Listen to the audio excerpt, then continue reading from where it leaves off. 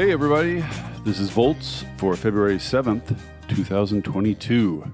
The minerals used by clean energy technologies. I'm your host, David Roberts.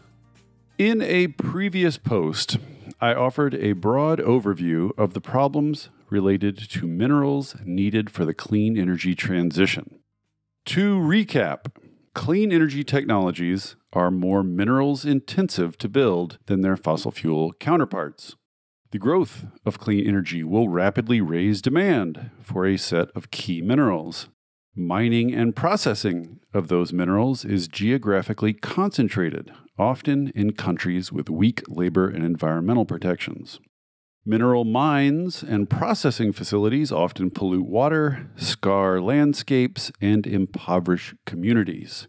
Production may not be able to expand fast enough to keep up with demand, which could cause supply constrictions and price fluctuations and slow the transition away from fossil fuels. That is the big picture.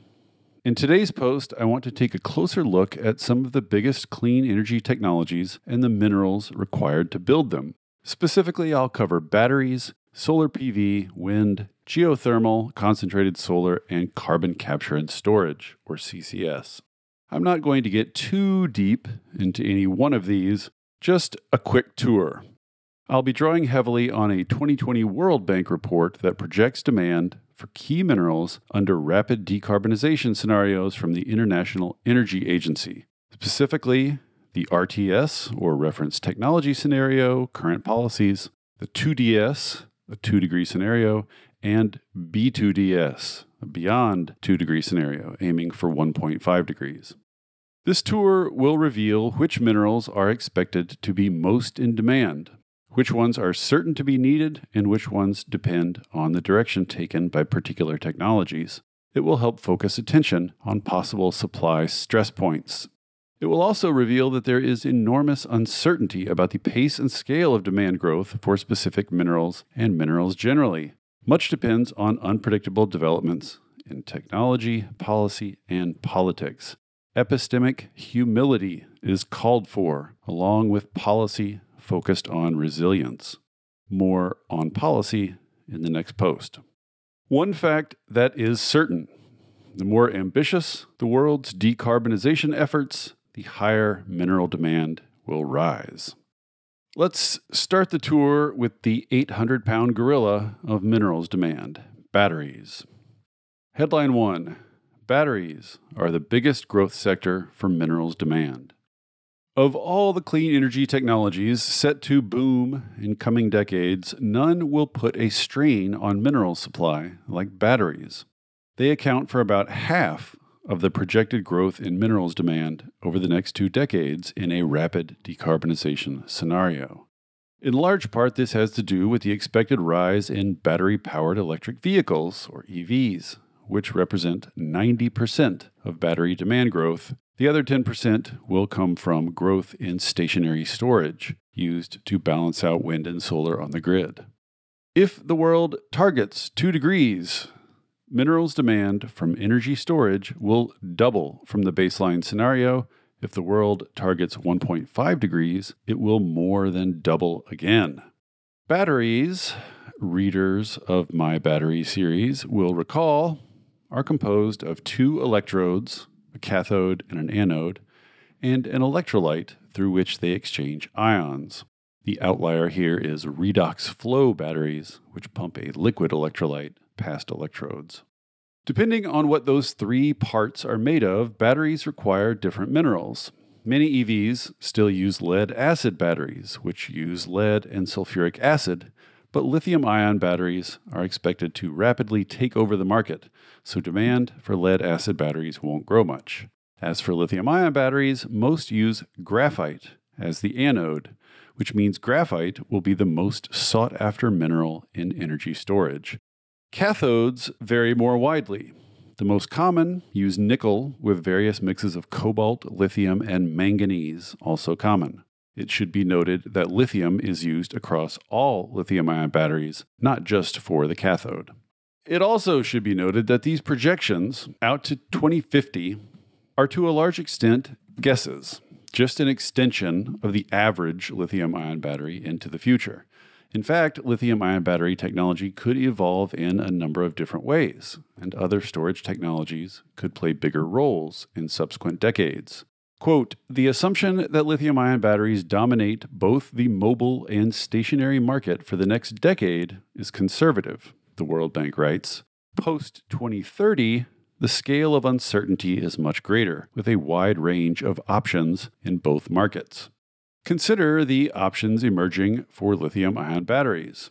For cathodes, NMC111 batteries use 1 part nickel, 1 part manganese, and 1 part cobalt, while newer NMC811 batteries use much more nickel and less cobalt. Tesla and other automakers are trying to eventually eliminate cobalt from their batteries. It's too early to say how far they'll get. Right now, almost all anodes are graphite, a market dominated by China, but there is active development of zinc-air batteries that use air as the anode, sodium-ion batteries that use hard carbon as an anode, and solid-state batteries, which replace a liquid electrolyte with a solid one, that use lithium as an anode. What mix of technologies will triumph is still an open question, which means the precise trajectory of graphite demand is tough to predict. If manufacturers seek to minimize cobalt, demand for nickel will rise. If solid-state batteries catch on, they could reduce demand for graphite. If zinc-air batteries catch on, they could dent demand for lithium, graphite, nickel, and manganese. Post-2030, other storage technologies like flow batteries or a wide array of long-duration storage technologies could become competitive. It depends on the evolution of policy and the electricity mix. Also worth noting, the practice of using second life EV batteries as a form of grid storage could take off, which would trim total demand for new batteries. Finally, lithium-ion batteries have made substantial advances in materials efficiency, and those will likely continue, which could affect how sharply demand rises. In terms of how geopolitically concentrated and environmentally destructive they are, the big minerals to watch here are graphite, nickel, lithium, and cobalt, but it's impossible to know their precise mix in advance. Headline 2, Solar Voltaics love aluminum and copper. Solar is another technology that we are confident is going to grow like mad in coming decades, but it's difficult to predict the exact trajectory of minerals demand. The World Bank paper looks at 4 common PV technologies: crystalline silicon, which makes up about 85% of the current market, and 3 different thin film technologies that can be printed on flat sheets: copper indium gallium selenide, cadmium telluride, and amorphous silicon. All 4 are made primarily with aluminum, copper, and silver, with different additional minerals contributing to different technologies. In terms of overall size, aluminum and copper are the biggies. In the comparison below, the World Bank includes 2 scenarios from the International Renewable Energy Agency, or IRENA, which tends to be more bullish on PV and batteries than IEA, a renewable energy roadmap scenario and a reference scenario. In IRENA's roadmap scenario, demand for both minerals, aluminum and copper, rises 350% from baseline through 2050. Depending on which scenario you favor, demand for aluminum and copper from PV is either going to grow a boatload or a mega boatload. Aluminum, not itself a raw mineral, but a product of bauxite reduction that produces alumina, which is then smelted, plays a role in almost all energy technologies, but solar is the biggest source of demand in the energy sector by far. When it comes to copper, clean energy technologies, batteries and solar, but also transmission and distribution systems, are the fastest growing source of demand. In a 2-degree scenario, clean energy's share of total copper demand will rise from today's 24% to 45%. It's going to drive a lot of new copper mining. Demand for aluminum and copper will likely be robust no matter which way solar PV evolves, but for some minerals, the direction the technology takes has bigger consequences. For example, almost all of the iridium used in the energy sector is for solar PV, specifically thin-film solar PV.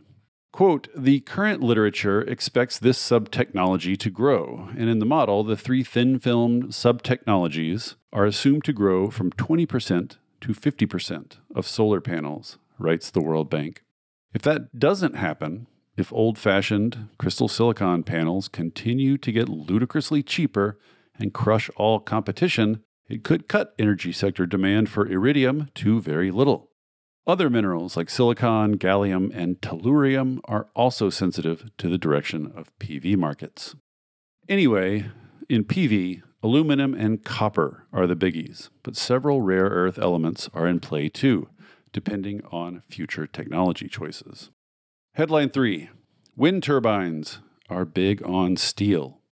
Wind turbines are mostly made of steel for the turbines, the manufacture of which, depending on the details, can involve nickel, molybdenum, titanium, manganese, vanadium, or cobalt, with lots of copper for cabling and iron for other parts. Most of these materials are common in other clean energy technologies. The one mineral for which wind is the primary demand is zinc. Wind would boost demand at least 80% in a 2-degree scenario. Most onshore wind farms use geared turbines, which use a gearbox to convert the relatively low rotational speed of the turbine rotor to a much higher speed for input to a generator, the World Bank writes. Around 80% of current global wind capacity is geared turbines, attached to generators that use lots of iron and copper. Offshore wind installations more commonly use direct drive turbines, due to their lower maintenance requirements. In these, the generator is affixed to the rotor and turns at the same speed. They often use permanent magnets with rare earth elements. Some minerals will be greatly affected by the ultimate balance of onshore and offshore turbines, like neodymium, a rare earth element used only in permanent magnet direct drive turbines. A 2-degree scenario in which offshore wind grows faster than expected could spike demand for neodymium almost 50% relative to the base case. If onshore grows faster, it could sink neodymium demand by almost 70%. Another big unknown is the possible penetration of switched reluctance motors, which are cheaper than current induction and synchronous motors and which don't need a gearbox or rare earth elements for a magnet. Anyway, so for wind, lots more steel, zinc, iron, copper, and, depending on the evolution of turbine technology, a few rare earth elements. Headline 4. Geothermal, concentrated solar, and CCS are small mineral players. Geothermal power is a relatively tiny portion of global electricity capacity and is likely to remain so even under optimistic growth scenarios. As it grows, it will demand special steel alloys designed to resist heat and corrosion, which involve several rare earth elements. It also requires nickel, chromium, copper, molybdenum, manganese, and titanium. The only mineral for which geothermal is likely to be a significant chunk of demand is titanium. It is the main user in the energy sector. In a 2-degree scenario, demand for titanium for geothermal will rise 80% or more. Concentrated solar power remains a fairly niche technology, more expensive and geography dependent than PV, and is expected to grow, but not much. The only minerals of note that it uses are copper and silver, and it is not likely to represent a substantial portion of demand for either. Carbon capture and storage uses chromium, cobalt, copper, manganese, molybdenum, and nickel, but no one is sure which CCS technology will win out or how much will be built, so it's anybody's guess how much. Headline 5, The Big Picture. The World Bank's figures, quote, demonstrate an overall increase in demand for as many as 11 minerals used across a variety of energy technologies, with iron and aluminum showing the highest absolute increase, followed by copper and zinc. Here's a graphic, and here, listeners, it might be worth your time to click over to the website and look. There are lots of graphics in this post that you're missing out on. Here's a graphic that shows relative increase in demand for a variety of minerals on the left and absolute increase in demand on the right.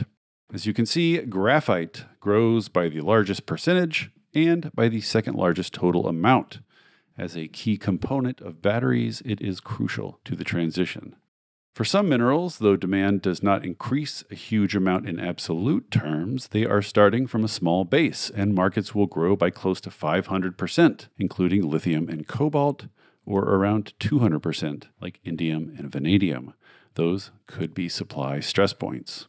Some minerals will grow substantially in absolute terms, but relatively little in percentage terms, like copper and zinc, which are used widely outside the energy sector. And then there's nickel, somewhere in the middle. To try to get all this information in one place, the World Bank created a risk matrix for minerals under a 2-degree scenario. Important to note, the matrix doesn't capture risks related to environmental dangers or possible supply constraints. It only captures demand dynamics. The horizontal axis measures how cross-cutting a mineral is. To the left are minerals used in fewer energy technologies, whose fates are tied closely to the fate of those technologies. To the right are minerals common to many technologies, for which demand is likely to rise no matter which technologies win out. The vertical axis is a weighted measure combining relative and absolute demand growth. It captures roughly how much demand for the mineral is expected to rise. On the top are minerals that will experience large demand growth. On the bottom, less growth. The 4 quadrants of this matrix provide a way of categorizing minerals and their demand risks. Quadrant 1 contains medium impact minerals. They are used in a small number of clean energy technologies, and their overall growth will be modest. These include zinc, silver, titanium, and several rare earth elements. Quadrant 2 contains high impact minerals. They are only used in a handful of technologies, usually batteries, but demand is expected to increase rapidly and substantially. These are graphite, lithium, and cobalt, which are among the most environmentally nasty of the bunch in terms of mining and processing. Quadrant 3 contains the highest impact minerals, which are both crucial to a wide array of technologies and expected to grow quickly. For now, that only describes aluminum. It comes from bauxite mines, which are not great. No mines are really great, but it is one of the most recyclable and recycled materials in existence. Almost 75% of the aluminum made in history is still in use. Quadrant 4 contains cross-cutting minerals, which won't see dramatically rising demand like quadrants 2 and 3, but are vital to a broad array of technologies, which means growth in demand is quite certain and predictable. Copper is the big one here, used in pretty much every clean energy technology, but nickel is going to grow even more. Lead, chromium, molybdenum, and manganese also qualify.